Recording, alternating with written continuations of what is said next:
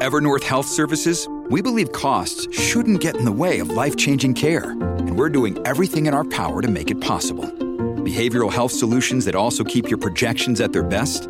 It's possible. Pharmacy benefits that benefit your bottom line? It's possible. Complex specialty care that cares about your ROI? It's possible. Because we're already doing it. All while saving businesses billions. That's Wonder made possible. Learn more at evernorth.com/wonder. Another day is here, and you're ready for it. What to wear? Check. Breakfast, lunch, and dinner? Check. Planning for what's next and how to save for it? That's where Bank of America can help. For your financial to-dos, Bank of America has experts ready to help get you closer to your goals. Get started at one of our local financial centers or 24/7 in our mobile banking app. Find a location near you at bankofamerica.com/talktous. What would you like the power to do? Mobile banking requires downloading the app and is only available for select devices. Message and data rates may apply. Bank of America N.A., member FDIC. When you need mealtime inspiration, it's worth shopping Kroger, where you'll find over 30,000 mouth-watering choices that excite your inner foodie. And no matter what tasty choice you make, you'll enjoy our everyday low prices, plus extra ways to save, like digital coupons worth over $600 each week. You can also save up to $1 off per gallon at the pump with fuel points. More savings and more inspiring flavors make shopping Kroger worth it every time. Kroger, fresh for everyone. Fuel restrictions apply. Welcome to the New Books Network. Hello, everybody, and welcome back to Scholarly Communication, the podcast about how knowledge gets known. I'm Daniel Shea, your host for today's interview with Giulia Molinari, lecturer in professional academic communication at the Open University UK, and independent researcher. Her book, What Makes Writing Academic? Rethinking Theory for Practice, was published by Bloomsbury Academic this year. What Makes Writing Academic? That's the title of the book. And to be honest, I don't know how to say it, which intonation to give it. What makes writing academic? What makes writing academic? And that's the wonderful thing about the title. It takes the ambiguity of the WH clause, interrogative or nominal, and puts that ambiguity to work. The title is saying both at once. That is, the title is asking us to think about the academic writing and what it is, while the title is also giving one possible answer to its own question. Great. Really great. Because I can't imagine a more succinct way of signaling that a person's contribution to knowledge is their turn at a conversation about such knowledge. Because in the big picture of things, this is precisely what Giulia Molinari's book, What Makes Writing Academic, is, namely about. A continuation of all that's been said about academic writing, especially in the context of educating students to become academic writers, but also a break, a shift, an interruption in order to get the interlocutors of this conversation talking about something else that's, though still related to everything that's been said so far. That something else which Giulia brings to the conversation is, in my understanding of her thesis, this simple fact: that the unthinking acceptance of any convention at all will neutralize a person's agency and demote any next act of theirs to the category of ineffectual. Ineffectual for the discourse they are nominally contributing to, and ineffectual most certainly for their own personal ends of achieving fulfillment or satisfaction through their own labor. Okay. That's not simple. But perhaps if I switch registers and just say, write your research how you want to, because that is the way your research needs to be written, perhaps putting it that way will bring out the simplicity of the point here. Of course, when I put it like that, it will sound like I'm endorsing an anything-goes attitude toward academic writing. Well, I'll risk that, because just for a moment here, imagine with me. What would be so bad if anything went in academia? Sure, things would get lost. For example, all-round comprehensibility. For example, ease of use, as in experienced researchers knowing how to handle a piece of writing to their own purposes. On the other hand, things would be gained. Things are always gained after change. Just what those might be in the context of academia, just what might happen if academic writing became more what the writer wanted it to be. Perhaps things like accurate, contentious, diverse, artistic.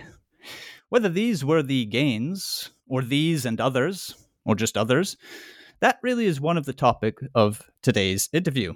And it is also one major area covered by Julia's book, What Makes Writing Academic. One other major area which I want to draw attention to here at the close of my intro is the student, because it is through and by him or her him that the future of academic writing is always being rewritten. In short, education is the seedbed of the conventions of academic writing, while academic writing as a thing and as an act is the real-world garden that people learn their subjects through, that people advance their subjects through, that the people themselves become the subjects of their subjects through. It is for this, for the students, and for learning, and for research, that the epigraph from Michael Rose at the start of Chapter 3 so brilliantly captures Julia's whole message on what to do about education and academic writing. I quote, "What is academic writing? What is an academic community? Wide-ranging change will occur only if the Academy redefines what writing is for itself, changes the terms of the argument, and sees instruction in writing as one of its central concerns." So let's begin today's conversation. Julia Molinari, What Makes Writing Academic? Julia, welcome to Scholarly Communication. Hello, Daniel. Thank you very, very much. That was a very scholarly introduction. One of the things I love about your interviews is that you don't just summarize the book, you actually engage with it, which makes your whole podcast series an absolute delight to listen to. So thank you very much for inviting me and for having read my book with such obvious detail. Well, that's very flattering. Thank you, and a wonderful kickoff to our talk here. The line that really caught my attention in Michael Rose's epigraph there for your chapter was that instruction in writing be one of the central concerns of a university education. And it's probably a bit of my own personal background to say that that's what I had actually always, let's say intuitively for a very long time, had thought. I know even as a high school student, the teachers that I had who got my interest in English lit and writing sort of awoke that interest, had always said that, if you can write well, even if that well means according to your own needs and your own standards, then, you're doing well. You've got what it takes, whatever you happen to do. Writing in itself is a virtue. And I always carried that along with me. And to see it there in this research and to see how central it could be and should be, for me was exciting. Well, yeah, good. I'm very pleased. I'm very pleased that you share that that kind of approach to writing. I mean, I suppose what underlies what you've just said is a conceptualization of writing and an understanding of what writing does in relation to knowledge that is maybe different from thinking about writing as just the mere transcription of a thought. It's not just reporting your thinking, but you're actually kind of thinking as you're writing, and your thoughts are being shaped as you're also writing. And I think what I've come to the conclusion about when it comes to academic writing is that it is actually a method of inquiry. It's not just a mechanical skill that you pick up and you just apply to anything that you want to say. So I think the centrality of writing and, the reason it's linked to academia, which is, the context that I'm working within in relation to writing, I think the reason it's so important is because it is actually the research. It's a method of inquiry in itself. And it's how we communicate knowledge and how we start to engage and have conversations around knowledge. So that's why it's so important. That's why it's so central. And that's why it's so it's kind of nerve-wracking, because in many cases, students feel that, they're not good at it. You use the expression, writing well is so important. It's high stakes. It's really high stakes, and it can create a lot of anxiety, because if people feel they don't write well, then they feel they can't do academia. And so, yeah, it's absolutely central. I've argued in sort of different ways and sort of triggered by different motivations that, I tend to have not focused so much on what good writing is. I've tried to avoid that part of it. So I've tried to avoid engaging with the idea that there are people that write well and people who don't write well. I've sort of avoided that. Lots of people have written about that. So I'd rather defer to those people if people want to know what it means to write well. I think my scholarship is more focused on what writing does, and I'm very keen that we all enjoy the writing. I'd like to bring more pleasure and more joy in the whole process of writing, because it is so central to methodological research. So yeah, I'm trying to shift the emphasis away, if you see what I mean, from what it means to write well to what it means to enjoy the writing and finding your scholarly voice in the writing. I totally see what you mean there. And that's also something that it took me some time to come around to and to understand precisely in those terms that you're talking about there. I mean, I might just give it a new expression, but I mean, when you talk about the idea that what it means to write well is less interesting than the question, what is it that the writing does? Sure, I'm totally on board with that. And I'm also on board, though, with this reformulation of the writing doing something. And when it does it well, is the writer using the writing. So in a sense, writing well for me translates, and I know that there has been a time where I thought writing well was writing fancy. It's not that way anymore, especially after my contact with the sciences, a point that I want to get to in just a second. But that idea of writing well has very much come to me to, and this is a theme that runs throughout your book, of agency.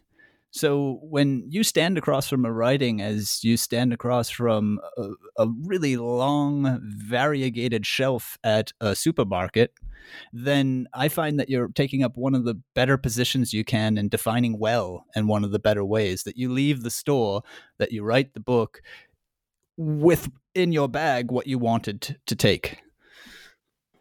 But in any case, I did promise the sciences, and I was put in mind of the sciences precisely by your term.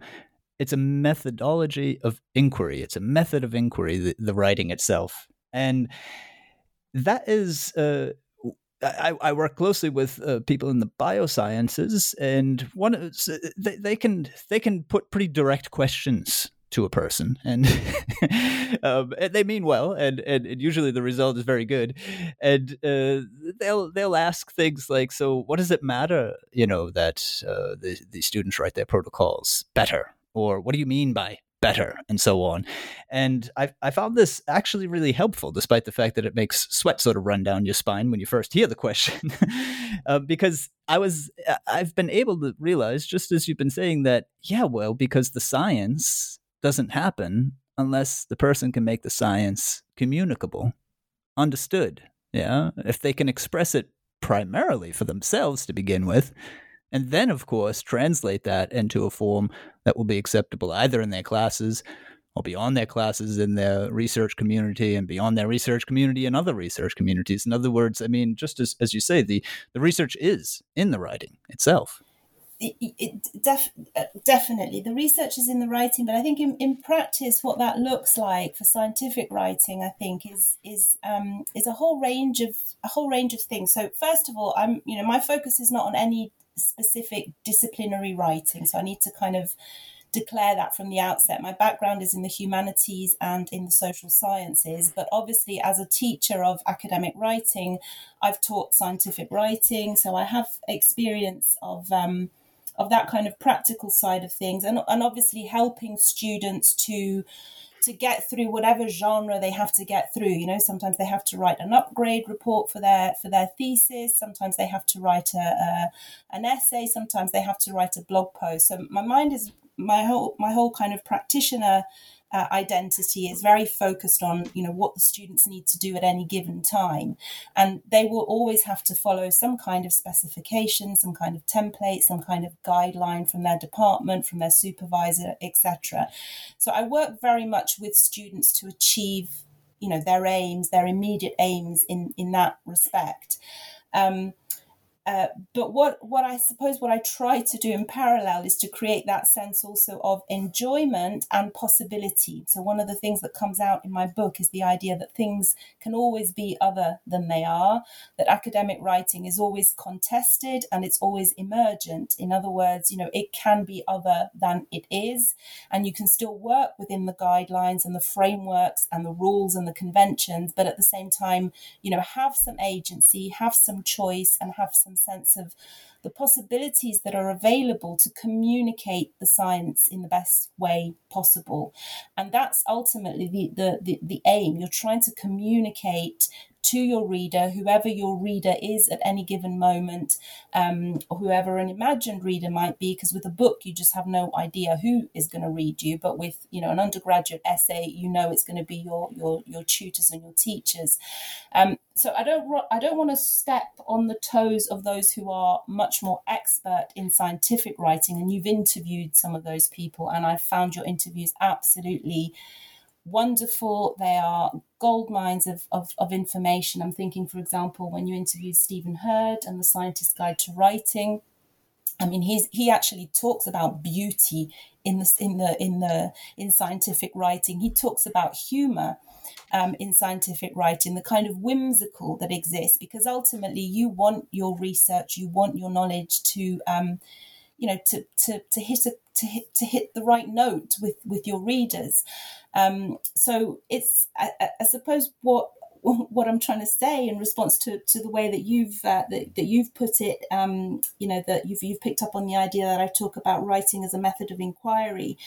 I suppose what that means for me is that you're writing to represent knowledge, and you're choosing writing as a method to represent that knowledge. You could be using an image, you could be using an oral podcast like this, you could be doing an interview, you could be using an animation, you could be using metaphor. You know, metaphor is absolutely the kind of the heart and soul of scientific writing. I mean, the most difficult concepts in science are communicated through metaphor. Think of black holes, for example. I mean, they're not literally black holes as we would understand them. They're a metaphor to help us understand something that is highly complex. And language doesn't always achieve that. And that's one of the things I talk about in the book, is that language is fallible. Language has limits on its own ability to represent the world as the writer sees it. So it's never a complete method of inquiry. It's one of many methods of inquiry, and therefore and therein lies the fact that there are possibilities within writing that are not always I don't think are always taught, because there is a tendency for all kinds of reasons to teach certain standards, to foreground certain rules, to foreground the do's and the don'ts. And there are sort of practical pedagogic reasons for those, but I'm just concerned as both a theorist of writing and a practitioner of writing, that those rules and those conventions can become so internalized that they become fossilized. There's another metaphor. They become fossilized, they become entrenched to such an extent that they become limiting. And that's where I think the joy of writing is killed, because you're sort of thinking, oh, I need to use a passive in my writing, because that's what makes writing academic, is the use of the passive. And actually the passive may not be the right method, the right linguistic method for communicating the knowledge that needs to be communicated. So I don't know, in everything I've just said, Daniel, I don't know what to. Well, actually, there's so many things to pick up. I'm going to, at the danger of perhaps spending too much time on science writing, something that very much interests me, but so much of what you say applies to, as you say, all academic writing. I found myself tthinking in at least 3 different general directions as I read your book, social sciences, humanities, and very much, for me personally anyway, in the direction of the sciences. And it was fascinating again and again how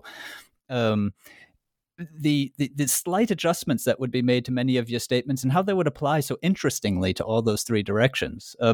To take up an example, just right now, this idea of the possibility and the enjoyment in writing, I use the word, and it's really the same thing. It's just a different way of putting it, enthusiasm. And that is one of the reasons why, and this is actually what I wanted to kick the interview off with, and we'll come to it, I'm sure, to talk about this idea of education in academic writing. But before or just a small diversion in that direction, this is why I've thought that awareness raising is one of those things that needs to be at the center of what it is that you're doing when you're teaching academic writing. But just to get back to this point of the different modalities that are open as well, the limits of language, as you put it.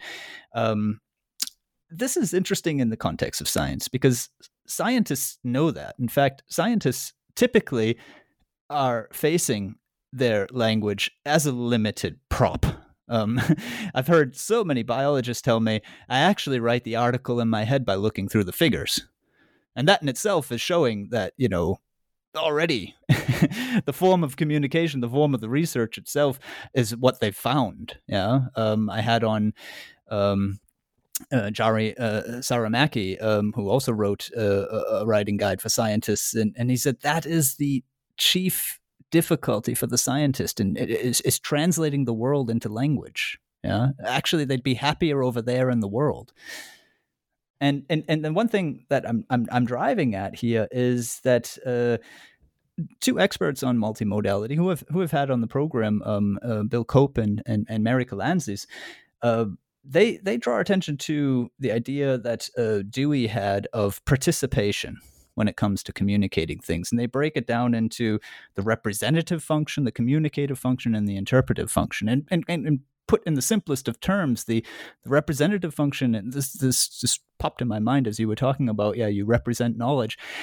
The representative function happens on the individual basis. It's really your getting to grips with the subject knowledge. The communication happens in what we would traditionally understand as, writing it for publication or for an assignment. And then the interpretive end comes in on the reader's side of things. It's a wonderful breakdown. And the fact that the whole process is called participation just thrills me. I find that really describes it well. And that brings us back to this idea that you use academic writing. This is one of the things that I spend very much time on with my students, that you are not writing initially to communicate. You need to accept that this is a method, as you've said. This is a tool for you initially to get in touch with the content, because the way you can understand it is very often through your language. There are other methods as well. I mean, the way you can read a figure matters in certain sciences, but you've got to be able to tell yourself what it is that you understand. Yeah. I'll have to go and listen to that podcast by the 2 authors on multimodality that you mentioned. I've not got around to list. There are so many. I need to. I tend to listen to them in the car actually when I'm commuting. So I will get through them on my next car journey. So the way that I would recast or couch what you've just said about the communicative, the representative, and the interpretative aspect of writing as a form of participation is, in my language, in my understanding, it's kind of about the difference between process and product. So you've got the process of, you can approach writing as a process, and that process can mean all kinds of different things. It can mean the process of you actually coming to terms with the knowledge and understanding it and making sense of it for yourself initially. And then there's the kind of the product, which is what goes public.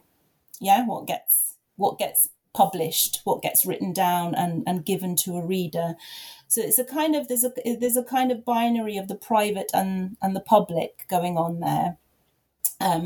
How you represent it to yourself, how you interpret it, and then how you communicate it. So I guess that's how it would map on to sort of, commonly used concepts of process and product. And I suppose what's at stake here as well is that when you go public with your writing, whether it's, the final essay that you click send on for the deadline, or whether it's the book, the final thesis that you send off to the examiners, when you actually go public with that, it's the tip of the iceberg, really, what the reader sees, because what's been going on underneath is all kinds of revisions, all kinds of what's referred to as the crappy first draft.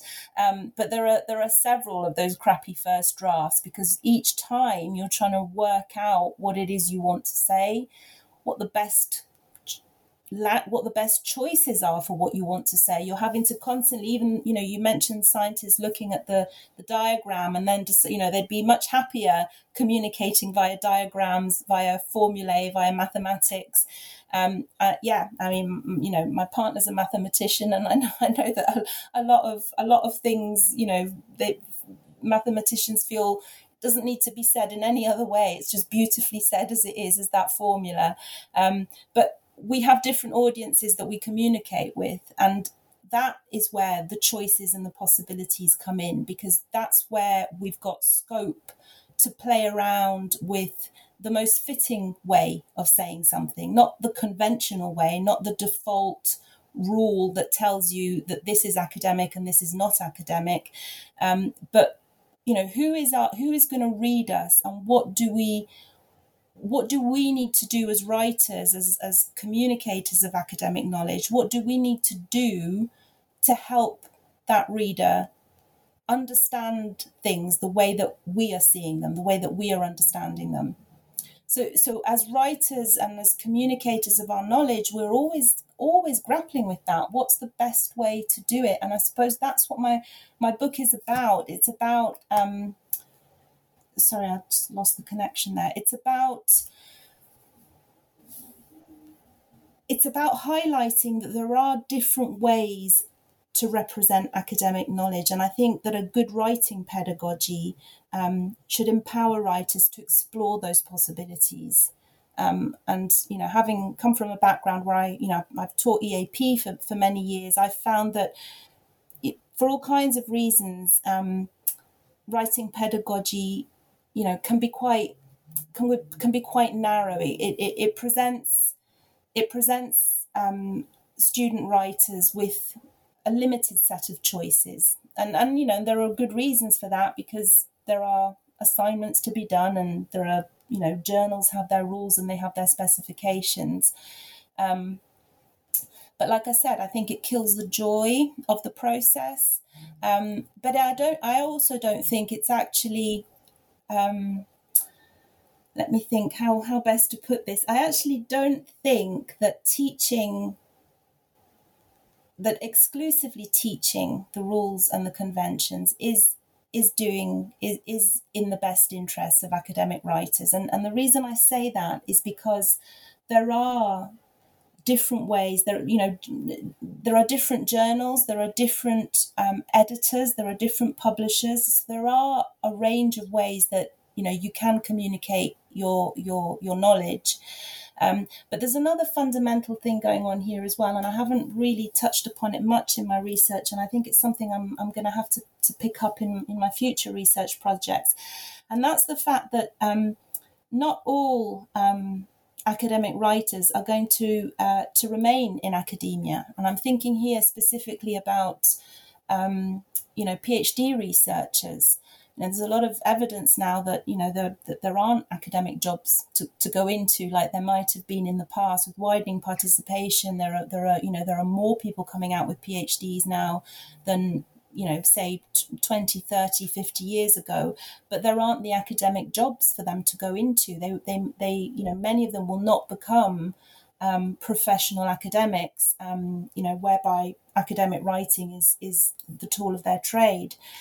So being able to work with graduates, postgraduate researchers like I do now in my role at the Open University is with the graduate school. So I'm working very much with postgraduate researchers who may or may not go into academia and who need to learn different ways of communicating their knowledge. And I suppose that's also where I think my research is, becomes relevant, is kind of exploring, what are the possibilities for different stakeholders, for different, working in industry, working in other contexts that are not the academic context. Like, how do you communicate your knowledge for those other contexts? So yeah, that goes, when you were saying it's about communication, representation, interpretation, and I'm sort of trying to say, well, yeah, that can be narrowed down to the simple binary of process and product, and who you want to be read by, that informs your choices in that respect. Yeah, this communicating for other contexts is really key, and it starts at the smallest of levels, because just to come back to the point I was making about scientists, the dream of a scientist is to communicate through figures, for example, or a biological scientist anyway. This doesn't really reflect the reality of communication, and any experienced scientist will tell you that it's not going to work, because the reality of communication is the question or the issue of shared knowledge and the question or the issue of shared thinking. And those two are not always the same thing. It could well be that your research, your study has covered a small bit of knowledge that some of your audience just don't have yet. They need to be told the numbers or the species or whatever. But I haven't met a scientist yet who says the results speak for themselves, sort of the old adage.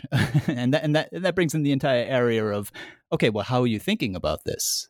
It just so happens that, nature is out there very silently looking back at us, and we're doing our best to figure out what she means. And it's always a figuring out. That's part of my point. The other larger issue, though, that brings us beyond this narrow, let's say, even communication inside of or between subfields, is just as you were saying, the larger context. Where do you end up, through your education time? I mean, fields themselves are becoming more interdisciplinary. Perhaps on your PhD committee will be sitting people from, a various set of backgrounds. And then, of course, very much after, when you enter the quote-unquote real world. I'm looking here at a book that I interviewed a few weeks back, Science of Science, by Wang and Barabashi, and they have a figure talking about, entitled The Academic Pipeline, and we've got faculty positions leveling out somewhere around 5K they're showing us between 1980 and 2010, and PhDs awarding going from 20K up to 40K in the same period. So just to give a little bit of numbers to your point, which is well made, you're not going to end, or you shouldn't assume you're going to end up at a university. You don't know who you're going to have to communicate to. Yeah, absolutely. And one other last thought there, perhaps, before we move on to education, finally. Anyone listening to this interview is going to want to wring my neck because I've been promising it for about half an hour. But your idea on process and product, I find also really important, because there's a further meta level to it, though, the way I see it, and it's also something I try to communicate to my students. Yes, in this particular task, this assignment, this PhD, you're going to have a long process which shows up as a small product, and your tip of the iceberg type thing that you were saying. Verlyn Klinkenborg, who's written a fantastic guide on writing in general, says that it's all change down to the last minute. And anyone who's, schooled in writing can even notice the change in the final product. But the meta level that I'm referring to is to take the words process and product. If we start at the product end, and this is a word and a metaphor you develop in the book, the conversation of an academic community. If you take the product end, suddenly it becomes products. Very many students are focused on the idea that, I need to say everything in this one piece. And I need to get it somehow finalized. And to understand that this one piece is 1, and it will turn into 10, and it will turn into 20, is already a help in what does my writing need to do? How do I use it right? And then at the meta level of the process that you have in the one book or the one article, that becomes for me, processing. At that level, on the conversation inside of a discipline, outside on the borders of a discipline, it becomes the entire processing that's going on of knowledge and thinking. So you realize that each of your single acts are, to come back to the word participating. So I suppose what I do try to communicate with that is the idea that, it takes some of the pressure off. This is how we're all doing it. So are you saying that basically not everything can go into a piece of writing? Is that part of what you're saying? That would be the boil down for sure. Part of the pressure we have on ourselves as writers is that we think that moment you click send to send it to whoever, the editor, the supervisor, the writing tutor is kind of it fills you with anxiety because you kind of feel there's so much more you could have said, and you've had to cut and you've had to revise and you've had to edit for it to be communicated. Is that? Your brain needs support, and new Ollie Brainy Chews are a delightful way to take care of your cognitive health. Made with scientifically backed ingredients like Thai ginger, L-theanine, and caffeine, Brainy Chews support healthy brain function and help you find your focus, stay chill, or get energized. Be kind to your mind and get these nootropic chews at ollie.com. That's OLLY.com. These statements have not been evaluated by the Food and Drug Administration. This product is not intended to diagnose, treat, cure, or prevent any disease. This episode is brought to you by La Quinta by Wyndham. Your work can take you all over the place, like Texas. You've never been, but it's going to be great because you're staying at La Quinta by Wyndham. Their free Bright Side breakfast will give you energy for the day ahead. And after, you can unwind using their free high-speed Wi-Fi. Tonight, La Quinta. Tomorrow, you shine. Book your stay today at LQ.com. Am I understanding you? Yeah. That's certainly part of it. I suppose I've done this in very abstract terms, and I was focusing on my few notes here with the words process, product, processing, product. So if you were sitting at my desk, it would probably be a little clearer. But no, indeed, that's part of it. I suppose the other thing is that at some point along the line, I realized for myself, and realized also that I needed to pass on this, that if you look at the sort of, at a high school type level and initial college type level that a student is facing when he or she is getting instructed in writing, there's a lot, unfortunately, of literary genres involved there. And what I think gets passed on, I know it got passed on to me, is this idea of doing a fantastic job with what you've written and of really hitting the nail on the head. And if you understand the literary tradition as, something that you participate in by making a piece of writing unique, then of course you're damning yourself for the research community because you're not necessarily trying to make it unique. I mean, you're speaking definitely, as you make the point throughout the book, in your own voice, but you're doing it in a way that you want to get everyone moving somewhere. And that's not the same thinking that's involved in literary writing. The same thinking involved in literary writing is really, as I was just saying, that this work could only ever be so, and that's not the case when it comes to research writing. Okay, so there's lots to unpack in what you've just said. So one thing that's just come to mind when you've been talking there is almost as if it goes back to your, when you were talking about writing well at the beginning of this interview, when I said, I don't want to go down the route of what is good writing and what is not good writing. What does it mean to write well and not write well? I think if you come from a literary tradition, the pressure is on to not only do literary criticism, but to also, to also be somebody that writes well.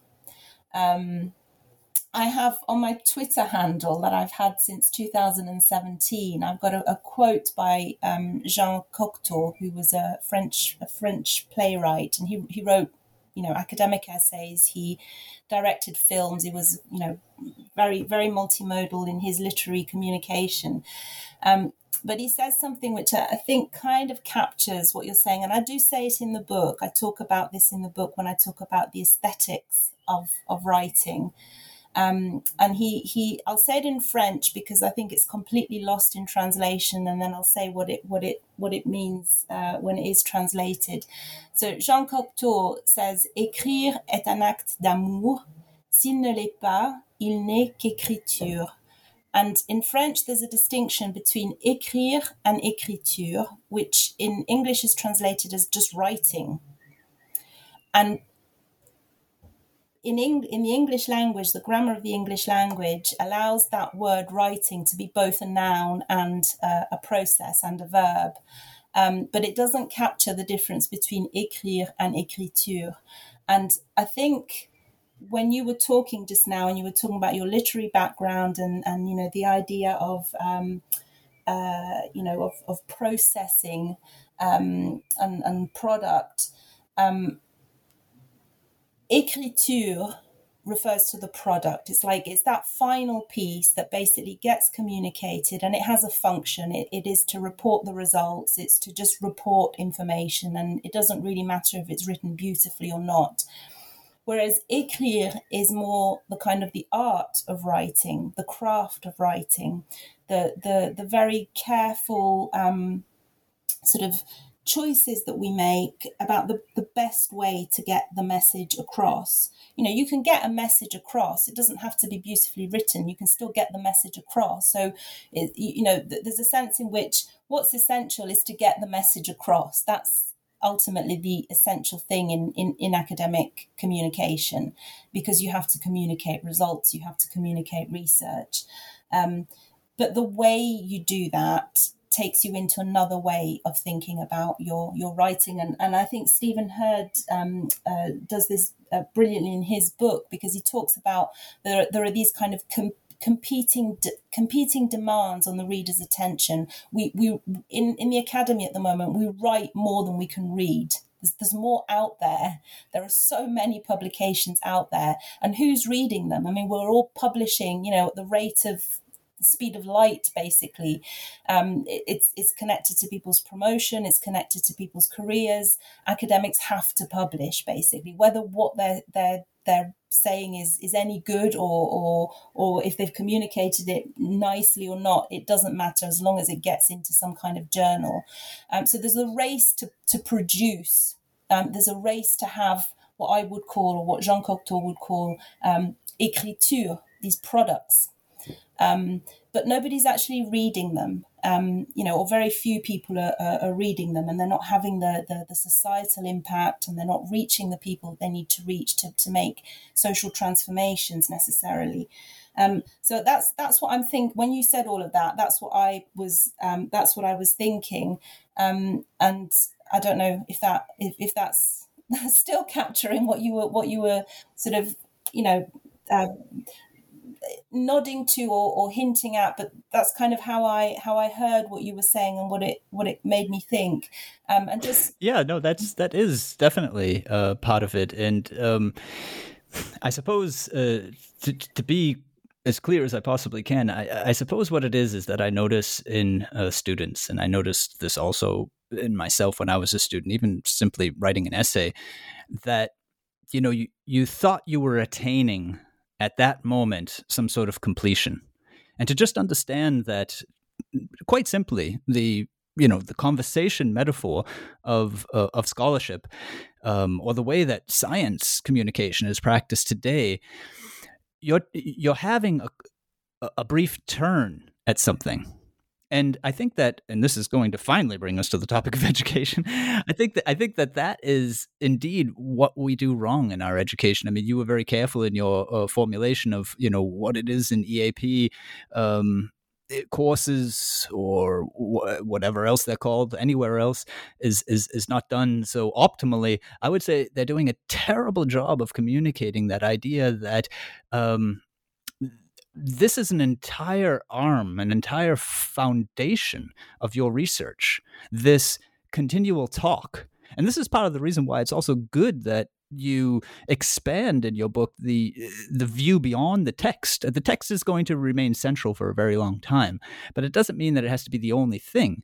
And to even look just at the text and to realize, okay, now what I need to do with this one text and in this one part of it is tell them this.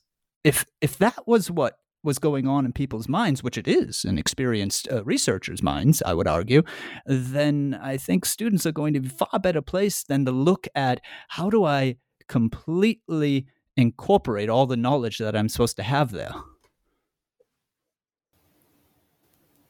So I suppose that's my stab at putting it a little bit more. I did, and I went a bit off topic, but actually in response to that, I remember when I was doing my PhD thesis, one of my supervisors absolutely addressed that. But she said to me basically, what you need to do is create little black boxes in your folder on your computer, basically. So everything that doesn't, you're going to have to be really brutal with the thesis. There's like stuff that will be the topic of a paper. It will be the topic of a book. It will be the topic of a film. It will be the topic of some artwork that you do, but it's not going into the thesis. And she talked about having these little black boxes and these little folders where basically I would just, rather than because it's one of the hardest things to do as a research writer is actually cut and chuck. You just can't do it. You might have spent a month writing 2,000 words, and you just realize actually this is part of a different project. This will go somewhere else. It's not going into the thesis or whatever. I think maybe that's kind of closer to what you're trying to say is getting that message across that whatever you write doesn't have to do everything. Exactly. Yeah. I mean, there is at least half of that aspect of, a misunderstanding of what the writing is. So your term, is it écriture? Is it écrire? Is it, product or production? There's that. There's this general, I'll be blunt today, there's general laziness when it comes to writing. Down on the page is done. And there's also, though, and this is for me the more key element, the idea that you really understand what it is that you're about. This brings us all the way back to, and I really want to bring this into the area of education. How do we get students thinking this way? This brings you to this idea of the use. So, in other words, writing well is using it to your purposes. And when you've understood that your purpose in, medieval history is to expand somebody's theory on why it is that in the south of France, X, Y, and Z happened instead of in the north of France, then it's not like you're doing a chronology. What you're doing is a persuasive step in one direction. You're taking that turn at your conversation, and you're actually waiting to see what people are going to say back so that you can take your next turn. That is a totally different view as to what you're doing when you're writing. So, okay, we want to bring it back to education. So how do we get students to kind of see this? But I suppose as educators, how do we facilitate that? One of the things that I'm very keen to bring into conversations about academic writing is the sociology and the philosophy of academic writing. There's the kind of maybe the heavier chapter in the book is chapter 4, where I talk about critical realism. But and not all readers will be familiar with that philosophy and that sociology. But essentially, it is an attempt on my part to address what you are picking up on there. In other words, how do we create the educational context and the educational conditions for writers to realize that they've got to think carefully about the choices they have to communicate that knowledge. And what I've tried to highlight in the book through the philosophy of critical realism is that there are constrictions and conditions and conventions that we're all born into. We all have to follow certain rules and certain conventions. You know, we all go to school, we don't all have the same teachers. There are certain structures that we are born into and that we are constrained by. Yeah, we have to do certain exams to get our degrees and so on and so forth. And there are rules and kind of criteria for that. And that's just a fact of life. And I guess that's what critical realism allows me to articulate, is that there are certain things that are just facts of life, and there's only so much an individual can do to change those. But the other kind of two key areas that I identify in the book is that there are what I've called levers of change. So there are things that can happen that we can do as teachers, as researchers, to kind of trigger a change in the way that we might think about academic writing and its possibilities, and the fact that it is contested, the fact that it is emergent. And by emergent, I mean it can change, and it does change. I mean, one of the chapters in my book is about the history of academic communication, and it clearly shows, and I think Stephen Hurd does that. That's why I love his book, because he's got a chapter on history as well. It shows that it has been different, and therefore it can continue to be different. It can evolve, and it can emerge as new forms of writing. But the two levers of change that I identify in the book are the lever of scholarship. In other words, ensuring that teachers of academic writing have access to scholarship and can do the research that they need to do in order to sensitize themselves to the fact that there are different ways of conceiving writing. For example, knowing that there are certain threshold concepts about academic writing. I talk about threshold concepts in the book. There's a fantastic book by Elizabeth Wardle and Adler Kessner. I might have got the name wrong there, but it's called Threshold Concepts in Academic Writing. So if anyone's interested to do that search, Threshold Concepts in Academic Writing. And that, having access to scholarship, and I see scholarship very much as a lever of the kind of change that you're alluding to in education. It means knowing what's been written about academic writing, and knowing that there isn't just one standard form, there isn't just one template that says this is academic, this is not academic. So through sort of enabling practitioners to do research, to do the scholarship, and that requires kind of an institutional commitment. People need to have time built into their contracts. They need to be, literally paid to do the scholarship, to understand what's at stake when it comes to academic writing. So that's one way I think we can effectuate change in the way that we do things. The other way is through pedagogy. So, having the pedagogical imagination to experiment, to look at different ways of writing, to look at how writers, my chapter 3 is called Writings in the Wild, right? So, looking at, I can't remember the exact title of that chapter, but it's, what makes writing academic, learning from writings in the wild. That's chapter 3 of the book. And in there, I showcase three theses, doctoral theses in particular, that have been written. And this is an interview, so you can't see me doing the scare quotes with my fingers, but they've been written in scare quotes, in very, very, very different ways, and they passed as doctoral theses. One was by Nick Sousanis, who is a scholar he does comic scholarship, and he's a mathematician by background, by training, but he's also an educationalist, and he wrote his doctoral thesis as a comic. It was basically a research on visual thinking done through visual thinking. And it's published by Princeton University Press. It's called Unflattening. I also refer to the scholarship of A.D. Carson, who is a professor of hip hop. And he wrote, again, I use it in scare quotes, instead of chapters, he did little podcasts. So, your work on this platform, Daniel, I think is fantastic. I mean, it's an example of scholarship in action. It's communicating knowledge. It's an absolutely essential way of communicating knowledge.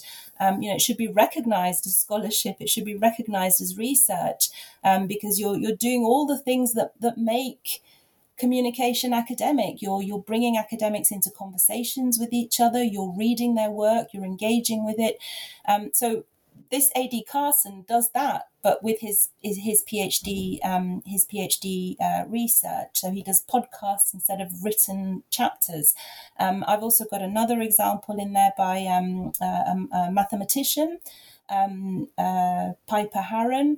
I can't remember what university she's at now, but she got her PhD from Princeton University in mathematics, and she wrote her PhD for 3 different audiences. So when we were talking before, you need to know who your audience is.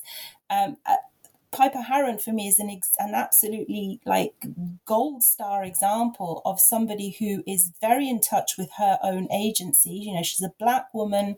She's a woman doing a PhD in maths, and already there's the whole issue of women in science and maths. So she's kind of she's taking her own agency, her own identity by the horns, and she's writing for 3 different audiences. She writes for the lay person, she writes for the initiated person, and she writes for the panel of experts that are going to be her, examining PhD panel. And the reason she does that is because she wants her research to be read by specific people. She doesn't just want it to sit and gather dust on the shelves of Princeton University Library. She wants secondary school teachers to engage with her mathematical ideas. She wants, people who've not studied maths beyond, primary school to sort of understand where she's coming from in her research. So for me, these are all examples in the book in chapter 3 of writings in the wild of academic writers who have done that.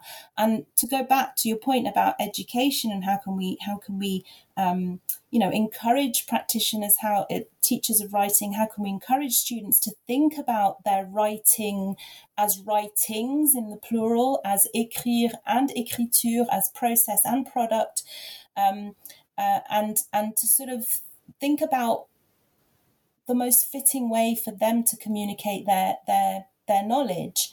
And I think by having examples like that, it doesn't mean that that's what you have to do. They're not templates, but they're examples of possibilities. And I think from an educational perspective, that's kind of the whole point of education, is to sort of stimulate the imagination, to think about the possibilities, because these students are going to be somewhere that you are not as a teacher.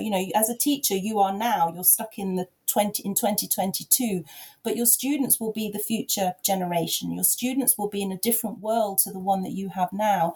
And I think, to go back to Dewey, you mentioned Dewey, and you mentioned someone you interviewed who'd used the philosophy of education of John Dewey. I talk about John Dewey in the book as well, and I talk about the fact that we don't inhabit the world that our students will be inhabiting, and our job as educators, I think, is to create imagination in the classroom, not just practical transferable skills for a world that we don't even know about. But we have to create the conditions for students to be able to cope and deal with a world that is still unknown. That's, for me, the kind of purpose of education. And that purpose can be, that educative purpose can be achieved through the teaching of writing. Yeah, and as you make so clear in the book and in what you just said, and you've also beautifully given us a look into one of the whole chapters that was really quite fascinating because of the modalities that people brought to their PhDs, and what that says also, as you say, about agency in academic writing and what education means. But none of this is going to be possible, as you make very clear, if the teacher isn't also a scholar, right? Because there's no way for then us, I'll just say us right now. It may only be us who are listening to us. In other words, other EAP professionals who want to know so much about this. But that's also fine. I welcome you into our conversation there. But this idea that you can only sort of get glimpses of that future if you're constantly thinking about that future. I went to a workshop here in Heidelberg about English medium instruction, and I was very disappointed for the fact that essentially they took up an exactly opposing view of the student and the student's education as to what you've just laid out for us. And it really came down, speaking about multimodalities, down or through one of their slides. Because I forget exact connections here, but the slide was a person, sort of a stick figure type person with a face, though, in the middle.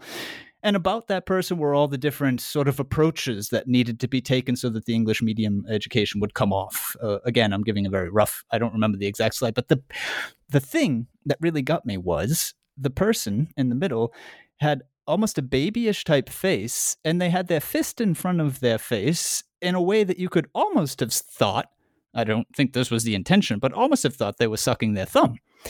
And then it all sort of gelled for me. I realized that's how they see whom they're educating. They need to feed it all to them. And that is just so much different. If I might quote from your book early on in the letter to my reader, it's also interesting mode that you take there for the I'll call it an introduction. Yeah, the genre, playing around with genre, that was my intention. And that was also, it came off. It definitely came off. You give a quote here of Barnett, 1990. I don't know any more about the book, but just so people realize where it's coming from. You say, introducing it, "My aim is to unsettle assumptions about academic writing because," and here is Barnett's quotation, "a genuine higher learning is subversive in the sense of subverting the student's taken-for-granted world, including the world of endeavor, scholarship, calculation, or creativity into which he or she has been initiated. A genuine higher education is unsettling. It is not meant to be a cozy experience. It is disturbing because ultimately the student comes to see that things could always be other than they are." And that's the thing. That's exactly what the people at the workshop I attended weren't seeing. And it's unfortunately a part of much of, offerings that you see at high-speed, more neoliberal type institutions at universities nowadays where, it's a sort of catering, giving the students things that are, fun. And Dewey, speaking of Dewey again, talks about, what is engagement and what is just entertainment. And there's a large divide between the two. And unfortunately, from way outside, engagement and entertainment might look similar, but they are not. Yeah, no, I mean that you've hit the nail on the head there. And that's Ron Barnett, for the sake of listeners who are listening. That's what you were quoting from, and I refer to Ron Barnett's work throughout the book on the future possibilities, imagining the future possibilities of what a higher education could be. And Ron Barnett's work is very much focused on, what is higher education about? What is it that we're trying to do with higher education? What is a higher education compared to secondary education or a primary school education? So it is, and I mean, and this Daniel feeds into feeds into discussions about ideology. I guess we're coming to the end of the interview now, but that's another big discussion about what ideologies underlie writing pedagogies, and what ideology of education underlies those pedagogies. And I very much subscribe to the ideology that academic writing has emancipatory power. It fulfills an educative purpose. Am I saying that right? Educative purpose. The educative, maybe? The adjective of education. I'm American, though. I don't know. Not just educational as an adjective, but as a process, an educative process. So academic writing fulfills that that vision of education that I have, and that is an ideological vision. And I talk about ideology quite a lot in the book as well, because it is political. It is a political act. And it is about how you see the purpose, the meaning of a higher education. And for me, clearly, in the book, it's about stimulating the imagination. It's about stimulating creativity. It's about a reflexivity about your own agency, but in relation to others. So it's not agency understood as individualism, as you said at the beginning of this interview. So it's not about anything goes. It's not about, this is how I want to write and therefore I will write it that way. No, that it's not about that. And that's where my critical realist philosophy and sociology comes into play, because I recognize very much that there are constraints. We do live in society, we do work with others, there are expectations out there, but we also have agency, and we work with others to fulfill our best possible selves. I mean, that's the way I see higher education, but clearly, not everyone will agree with that, but that's also fine. Well, it seems that there's a fair amount of people in our line of work who do. Ken Hyland is one. You cite him as talking about the transgressive potential and his term transgression in academic writing. And you quote another scholar, McFarlane, talking about performativity, which would almost be the exact opposite of Hyland's transgression. And at the risk of perhaps extending the interview another 10 minutes for the listener's sake, for your sake, I would like to just explore that, because I find it a nice perhaps wrap up to our conversation, because the performativity from McFarlane, I'll just briefly say what I understood there, is a sort of taking the surface features and carrying them over to the next project. So this might represent sort of the majority AAP course, unfortunately, right? And this is also what, in my terms, when I talk to my students, what I call imitation. Yeah, I mean, to imitate somebody, you're really just entirely focusing your attention on them, and you're figuring out, how do I bring them over to me? Yeah. Whereas Hyland's transgression sounds very much like what I mean when I say to them adapting or adaptation. So looking closely at what you're taking from, because you have to adapt from something, but functionalizing it, tooling it towards your own ends. And this topic came out very heavily for me in your book when you talked about the scientization of the humanities and parts of the social sciences as well, in the sense that they're starting to write as if they were biologists, in a sense. And what I find fantastic is that the biologists sometimes are also writing as if they were biologists.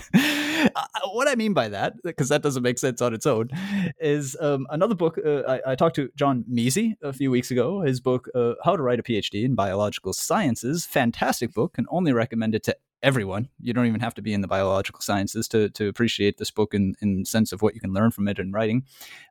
He talks about his former supervisor, his old advisor, as he calls him.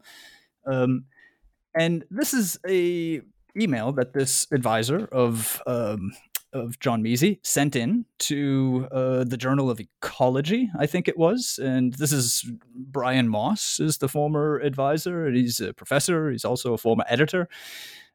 He writes, and this just takes a second, so I'm going to read it because it says a lot. Dear Sir, I have just attempted to read a paper in one of the Society's journals about the transfer of nitrogen from lakes to land by the excretion and death of moose. The summary should have read, moose feed on plants in rivers and lakes and excrete and die on land, thus transferring significant amounts of nitrogen from the water to the land. The pattern of transfer is not random and depends on where moose feed and where wolves kill them. That's what it should have read. He goes on. Instead, I had to wade through nearly 5 times as many words, including such horrors as associated spatio-temporal patterns of resource flow across aquatic terrestrial boundaries, cross-habitat resource flux, significantly clustered at multiple scales, and faunal-mediated resource transfer. In neither the title nor keywords do any of nitrogen, moose, or wolf appear. Do we not have some duty, he concludes his email, do we not have some duty to protect the English language and the sanity of the readership against this sort of thing? It is very common in the Society's journals. Editors are there to edit. Why are they not editing anymore? Sincerely yours, etc., etc. And that's what I meant by even the biologists are scientizing their language. Here we have an experienced researcher who gave us a summary that both of us just understood, and we have brief snippets of what was originally written, which needed to be translated into English. Yeah. I mean, that speaks to the whole kind of narrative thread that we've been touching upon in this last hour, is that it's about who your readership is. And I think Stephen Hurd says this beautifully in his historical introduction, is that once upon a time, the alchemists of the 16th century, they were writing for themselves. They were writing either for each other, very, very sort of specialized group. They were also trying to obscure the clarity of their writing because, there were kind of trade secrets that, people didn't want to share. And Stephen Hurd talks about Newton as well, as I do as well in the book. That there are kind of reasons why you would want to write that way. There's nothing, again, it goes back to writing well or not writing well, writing academically or not writing academically. There's nothing inherently good or academic about that. It's very much a choice that you make. If you want others like you to understand you, fine. And if you're confident that they will understand that terminology, then there's nothing wrong with writing that way. But I think that's the key bit, though, what you just said. I mean, here we have somebody who is expert in the field complaining that, concerned about, I quote, his own sanity as a reader. I do wonder if, well, let me put it this way. I'm very often in a piece of academic writing where I notice that when the going gets tough, when the thinking really needs to apply itself to the subject matter, the jargon ramps up. And it would be my expectation that the jargon would be at that moment created, because you very much may need to be this gets to the idea of creativity and scholarship. You might be at the point where you have to be creating new concepts and applying new labels. Yeah, I mean, okay, there are reasons why jargon matters, in the sense that sometimes it is a shortcut to referring to a complex concept. I mean, without going into kind of sort of discipline-specific jargon, but the very terminology of epistemology and ontology, which causes endless confusion in students, and they think, these are big words, they're just really big words. Well, yes, they are big words, but there's a reason why we do need to keep referring to them. And the trick is to explain what they mean and what they look like in different disciplines. So what I'm trying to say is, I think there are reasons, there are situations in which the jargon has to remain because it is shorthand for something. The issue becomes whether your reader is not understanding them in the same way that you are understanding them, in which case then you can provide an example, you can provide a context within, to illustrate how you're using something. But sometimes it is necessary, and I'm referring to those two words in particular because, again, in the book, I kind of get that terminology out of the way with at the very beginning, because I need the reader to be on board with that terminology, because otherwise they won't understand what I'm talking about in chapter 4, where those words kind of come in quite prominently, and they're used, in the literatures that I refer to, the words epistemology and ontology are used. So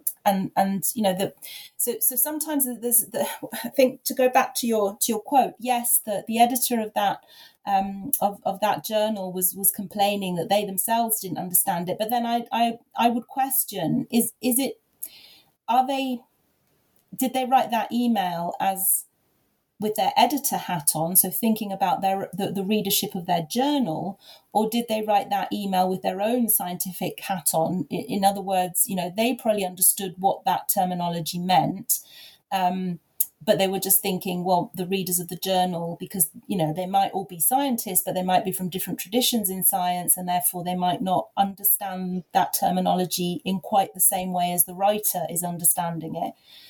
So again, I don't think there are no blanket rules as to whether you do or you don't use the jargon. I think it absolutely depends on what your purpose is in using it. Wholeheartedly emphasize. I can wholeheartedly support that, and I have nothing against jargon, not at all. And in fact, you notice it, to bring up John Dewey again. You notice it with a writer like Dewey, who has reached such a wide group of thinkers and a wide public because of the way he writes. I mean, being accessible as he is creates for specialists a real problem, because the texts then become something that need to be interpreted and need to be reformulated so that they make sense in the disciplines that they're being applied to, particularly education, of course, but that's not the only place. In other words, the words that he, or his formulations, are just not as pin downable, if you like, as a expert researcher would like. So that's a potential downfall. So in other words, you reach broader audiences by, there's always an exchange involved, for sure. There's a trade. But I think what I'm also referring to is, and I think this is what was also in the email. We have one email here, so it's not a lot to go on, but nonetheless, it's just an example. It's nice to have an example to hang things on. But I think what was going on is that I think what was upsetting the advisor there, and it's certainly what upsets me sometimes when I read, is I feel like the way that this writer has happened to put it right now is the only way that they can put it. And it's not that they don't even understand what they're saying, but it's the only way they have of putting it. And I find that an automatic limitation on the way a person can fully understand what it is that they're doing. I mean, it's, for me, part of your thinking to be able to rethink. Yeah. Well, I mean, I guess if the writer of that kind of jargony text, was in one of your classes, Daniel, or possibly in one of mine, then I guess one of the exercises that we would do with them would be to, how do you transduct what you've just said for different audiences? In other words, not just translate, but how might you rethink the medium? How might you rethink the mode of that, of the way you've communicated that? Bearing in mind who you want to have understand what you've just said. So you would, as a classroom exercise, you would basically experiment with different ways of saying the same thing. And create the kind of pedagogic context and conditions for being flexible and for learning that there are different ways that you might say that there may be different points in the paper where the jargon is going to be more effective, maybe not at the beginning, maybe at the end, or maybe you do introduce it at the beginning but you qualify it and you provide all the necessary meta discourse at the beginning to say, don't worry if this terminology isn't clear right now, it will become clearer as the paper moves on. You can kind of take control of your readers' expectations through the meta discourse as well that you're using in your writing. So I guess from with my teacher hat on, I would say, well, there's nothing inherently wrong with the jargon. It's just how do you want to, I use this, kind of rather negative phrase with my students. I say, how do you want to manipulate the reader and orient them towards the way that you're thinking about this? And there are obviously rhetorical strategies for doing that, including meta discourse. So yeah, that's kind of how. Yeah, and then you're getting the people thinking. Then you're getting the people thinking about what it is that they're doing, using the academic writing, and I think, I couldn't imagine a better point to bring the interview to a close. Thank you very much for that, Julia. That is Julia Molinari, and her book, What Makes Writing Academic? Rethinking Theory for Practice, is out now with Bloomsbury Academic. I'm Daniel Shea, and this is goodbye from me to Julia. Goodbye. Goodbye, Daniel. Thank you so much. I really enjoyed that, and I wish you every success with your scholarly communication, which I think is a wonderful, wonderful example of academic scholarship. Well, thank you again. And this is goodbye to all my listeners. Goodbye, and until next time here on Scholarly Communication.